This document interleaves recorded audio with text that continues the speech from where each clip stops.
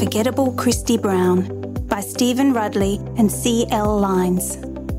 In the face of seemingly insurmountable obstacles, he accomplished his dream, to be remembered not for your human frailties, but for something achieved, something that reached and touched the lives of total strangers.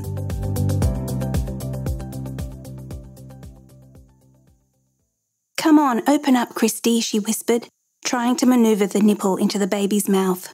His jaws were locked shut. She tried to massage them open but could not. Then, as suddenly as it had clamped shut, Christy's tiny mouth fell open. But now, no matter how Bridget Brown coaxed her 11-month-old son, he was unable to close his lips round the milk-warm nipple. "Don't worry, Christy, we'll try again later," she said, and hugged him a little closer. Christy had been born a blue, asphyxiated infant. By the time doctors regulated his breathing, the part of the brain that controls muscular coordination had been damaged. His arms twisted and flailed. He could not sit without support or crawl. He drooled constantly. In 1933, very little was known about Christy's condition, cerebral palsy, and doctors diagnosed him as mentally defective. Nothing could be done for him, they said. Put him in an institution. The Browns refused. They would care for their child at home with his brothers and sisters at Stanaway Road in Kimmage, a working-class suburb of Dublin. Mrs. Brown was convinced that her son was not an imbecile and set out to prove it. Day after day, year after year, she read to Christy, talked to him, touched him, trying to get him to respond. And her husband, despite long hours as a bricklayer, washed him, helped him in the bathroom, dressed him. But Christy did not improve. Now it was friends and relatives who spoke about an institution. It was too much, they said, with 7 other children at home. For Christy, those first years were like a strange dream. He could hear and see, feel and think, but had no way to tell anyone. He could not even nod his head. He longed to let his family know he was there. How could he break through? Then one day when he was 5, Christy sat propped up with his pillows on the kitchen floor, watching his sister Mona write on a slate. Suddenly his left foot shot out, grasped the chalk between its toes, and scribbled wildly across the slate. He had never used his foot before. Christy looked up to find everyone staring at him. Mrs. Brown understood at once. She kneeled at his side. "I'll show you what to do with it, Chris." She drew the letter A. "Copy it, Christy," she said. He strained to make his foot work. Nothing. He tried again. There, a crooked line. But that was all. Again he tried. He knew he must keep trying. He had drawn one wobbly side to the A and half the other when the chalk snapped. He wanted to fling it away in despair, but felt his mother's hand on his shoulder. Finally, straining every muscle, he managed it. He drew the letter A. He saw his mother smiling, tears shining on her cheeks. Then there was a great shout, and he was whirled up onto his father's strong shoulders and paraded triumphantly round the room. Christy's life would never again be the same. Within a year, he could print the entire alphabet, the chalk held securely between the toes of his left foot. In time, his mother taught him to read and write. He also developed a grunting language that those close to him could understand, more or less. Christy eventually learnt to use his few controllable muscles and became quite the terror of the family, scurrying at breakneck speed about the house by propelling himself along on his backside, even clambering up and down the stairs. When he was angry, his left foot became a weapon, pinching, shoving with amazing force. He led an active outdoor life too, thanks to his brothers. Enthroned in his chariot, a rickety old wooden go-kart put together by his father, Christy would be pulled and pushed through the streets of Kimmage, even into Dublin. It was a happy time for Christy. He had to be helped with certain things like eating and dressing, but no one pampered him, and he felt like a normal boy. Sometimes the stares of strangers vaguely disturbed him, but the laughter and loving voices surrounding him would quickly divert his attention. Then, one hot summer afternoon, the axle of Christy's chariot snapped. For the first time, Christy's brothers were forced to leave him behind. Christy sat on the couch by the window, while his brothers played ball in the street. He watched their hands, tough, agile, capable, pick up the ball and fling it. Then he looked at his hands, all twisted and shaking. It was as if he were seeing those hands and himself for the first time. Turning away, he crawled upstairs and studied the mirror in which were reflected his wobbly head and lopsided, slobbering mouth. In one fierce movement, he shattered the mirror with his left foot. Christy's family bought him a new chariot, a sturdy modern wheelchair, but he refused to go out. As summer passed into autumn, Christy curled up in a chair and stared into space. Finally, it was Christmas. Each child received a single gift. As one brother flicked a brush indifferently across the tiny squares of colour in the paint box he'd been given, Christy edged closer, instantly fascinated. Within seconds, he had exchanged his own gift of toy soldiers for the wondrous paint set. Later, holding the brush between the toes of his left foot and dabbing it on the red square, Christy slowly drew a cross down the middle of a page. It worked. It was magic. And it was his. Day after day, Christy worked upstairs in the bedroom, a sheet of paper tacked to the floor, painting with his left foot, slowly teaching himself the language of colour, shape and form. Paintings piled up beside him, still lifes of familiar objects, then family likenesses, landscapes of places visited, and wild bursts of passionate colour, abstract expressions of his turbulent emotions. When he painted, he forgot his loneliness and pain. He felt strong.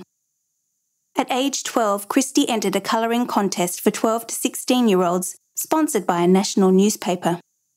2 weeks later, he was startled by his father bursting into his bedroom. "Look, look, you've won!" he cried, waving a newspaper in Christy's face. Of all the contestants in Ireland, he, Christy Brown, had won. Eventually, Christy turned to writing as well as painting to express his chaotic emotions. At first, he borrowed images from movies he'd seen and language from his favourite authors, especially Charles Dickens. However, the feelings were pure Stanaway Road, Dublin, Ireland. And, for a while, they were successfully channelled through his writing. But time was passing. Christy was 18, with the same needs as any other young man. Yet he was buried alive in his useless body. He felt increasingly frustrated and very, very scared. Then one night, a stranger knocked at Christy's door and changed his life forever. "Hello, Christy," the distinguished-looking man said. Perhaps it was his voice, authoritative yet gentle. Christy liked the stranger at once. He was Dr. Robert Collis, a famous Irish paediatrician. Years before, Collis had participated in a charity function for deprived children. There he observed a small, badly crippled child with a face out of a Renaissance painting and the sharpest, brightest blue eyes he'd ever seen. "Who's that?" he had asked. "Christy Brown," was the reply. Years later, when the first cerebral palsy clinic in Ireland was about to be opened, Dr. Collis sought out the charismatic youth. Now, Dr. Collis told Christy about the clinic and the new exercises developed in America that might help him. It wouldn't be easy. "Will you try if I help?" he asked. The effect of Dr. Collis's words was overwhelming. He was offering Christy a chance at life. The clinic was just a long barracks-like room in the grounds of the Dublin Orthopaedic Hospital. Here, Christy, along with other youngsters stricken with cerebral palsy, was put through an intensive program of physiotherapy designed to improve muscle function and communication skills. Despite all effort, Christy showed lasting improvement only in his speech, and even that was limited. Perhaps he might make more progress if he stopped relying on his left foot. Then he would be forced to develop other muscles. This was a terrible price to pay, but Christy promised to try. Even this enormous sacrifice did not help, however. Christy had gone too many years without therapy. Both Christy and Dr. Collis knew that little more could be done. At the clinic, Christy matured greatly as a person. He made many new friends, but it was the children with limbs twisted and flailing, faces contorted, mirror images of what he himself had looked like as a boy, who affected him most. Their courage in the face of pain helped him to put his own life in perspective. Slowly, he began to accept himself for what he was and who he was. He would never be physically normal, but he could think and feel, and he could write. And now he knew he had something important to say. He hated his affliction, but in a strange way it brought beauty into his life. His isolation enabled him to see shades of meaning in the commonplace. Christie was determined to write his own life story and share with countless strangers his special awareness and vision. But the story had to be put down on paper, and Christie had promised to avoid using his left foot as much as possible. He dictated the manuscript instead, with all the younger brothers and sisters taking turns to help. It was a gruelling task. A year passed. Hundreds of hours of work had produced thousands of words, but they had no shape. Clearly, Christie needed guidance. Who could do it? Why not Dr. Collis? He quickly dictated a note. "Dear Dr. Collis, I'm trying to write a book. If you don't mind, please come and help me. Christie Brown." The following day, as Christie sat reading by the fire, Collis walked in. "Well, let's see it," he said. Even though the manuscript had problems, the doctor could see Christie had talent. Without hesitation, he offered to help, for Christie's Dr. Collis was himself a writer and a teacher as well, exactly the person Christie needed. Christie was more than an apt pupil. He took in every criticism. Collis encouraged Christie to read modern authors and spent hours talking to him about literature and the techniques of writing. He was astonished by how much Christie had learned without ever having been to school. His knowledge of English literature especially was formidable. Work on his book became frustrating, however. So much of what he thought and felt was lost because he couldn't dictate fast enough. Something was missing. Finally, Christie could bear it no longer. He gave up dictating to his brothers and finished writing the book his own way, with a pencil held between his toes. He felt alive again. After years of effort and numerous revisions, Christie's autobiography was finally sent to a publisher. It was accepted immediately and published in 1954 under the title My Left Foot. Christie was 22 years old. Thanks to the sale of this book and his other writing, and to his membership in the Disabled Artists Association, which paid him a monthly stipend, Christie acquired a modest income.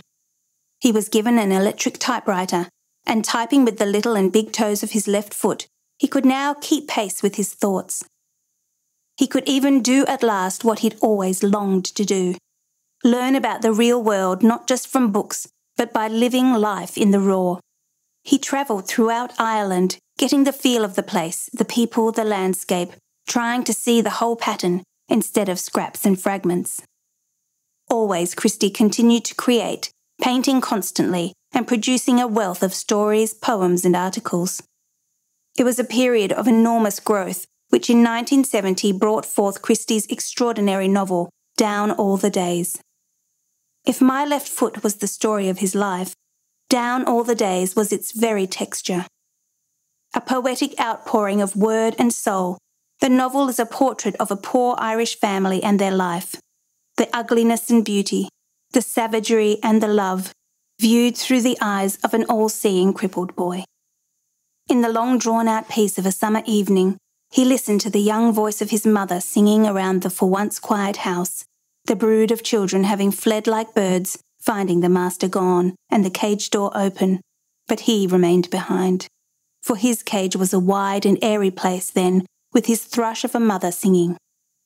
In the sweet flowing stream of that voice, almost he could lose himself, happy in the simplicity of her ways. Once, when he had seen his father touch his mother's hair almost timidly, a throb of joy and absurd ecstatic hope filled him. Then it was gone, washed away on the harsh returning wave of his father's voice demanding his supper. And he was back once more in the walled garden of his thoughts, chasing the shadows of such moments. Down All the Days became an international bestseller, and suddenly Christie Brown was a celebrity. Critics called him a genius. Christy's parents had shared in the excitement and pride of My Left Foot, but neither lived to see the success of Down All the Days. Their deaths had been devastating to Christy, but his grief was tempered by the gratitude he felt towards them.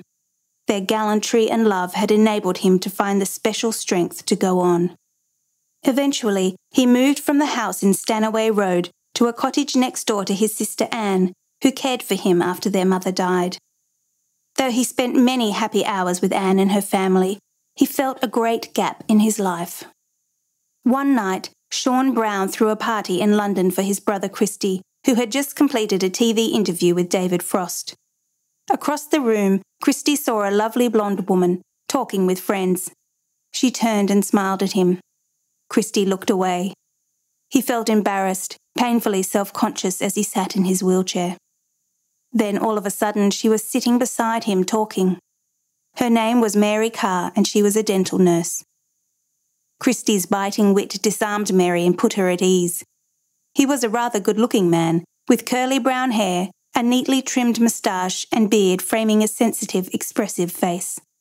And of course there were his eyes, deeply blue, compassionate, radiating an electric intelligence. When Christy returned to Dublin, they corresponded, but soon that was not enough and they began visiting each other.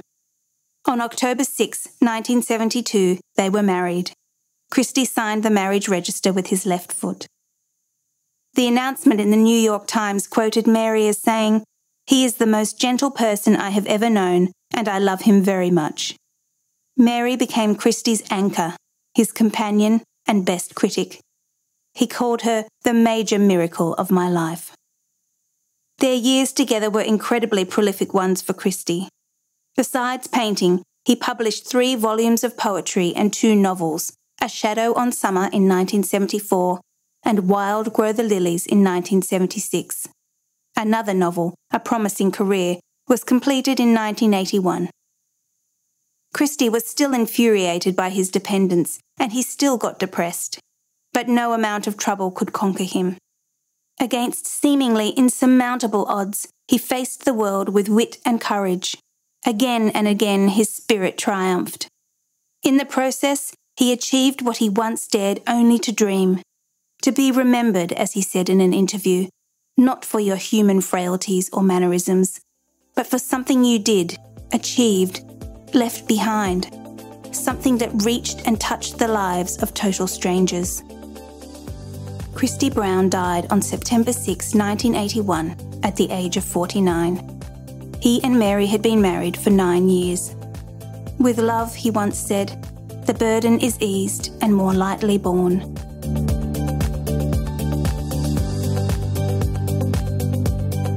For more RD Talks, visit readersdigest.com.au. Brought to you by Reader's Digest Australia. Narration by Zoe Mernier. Sound production by Ricky Price.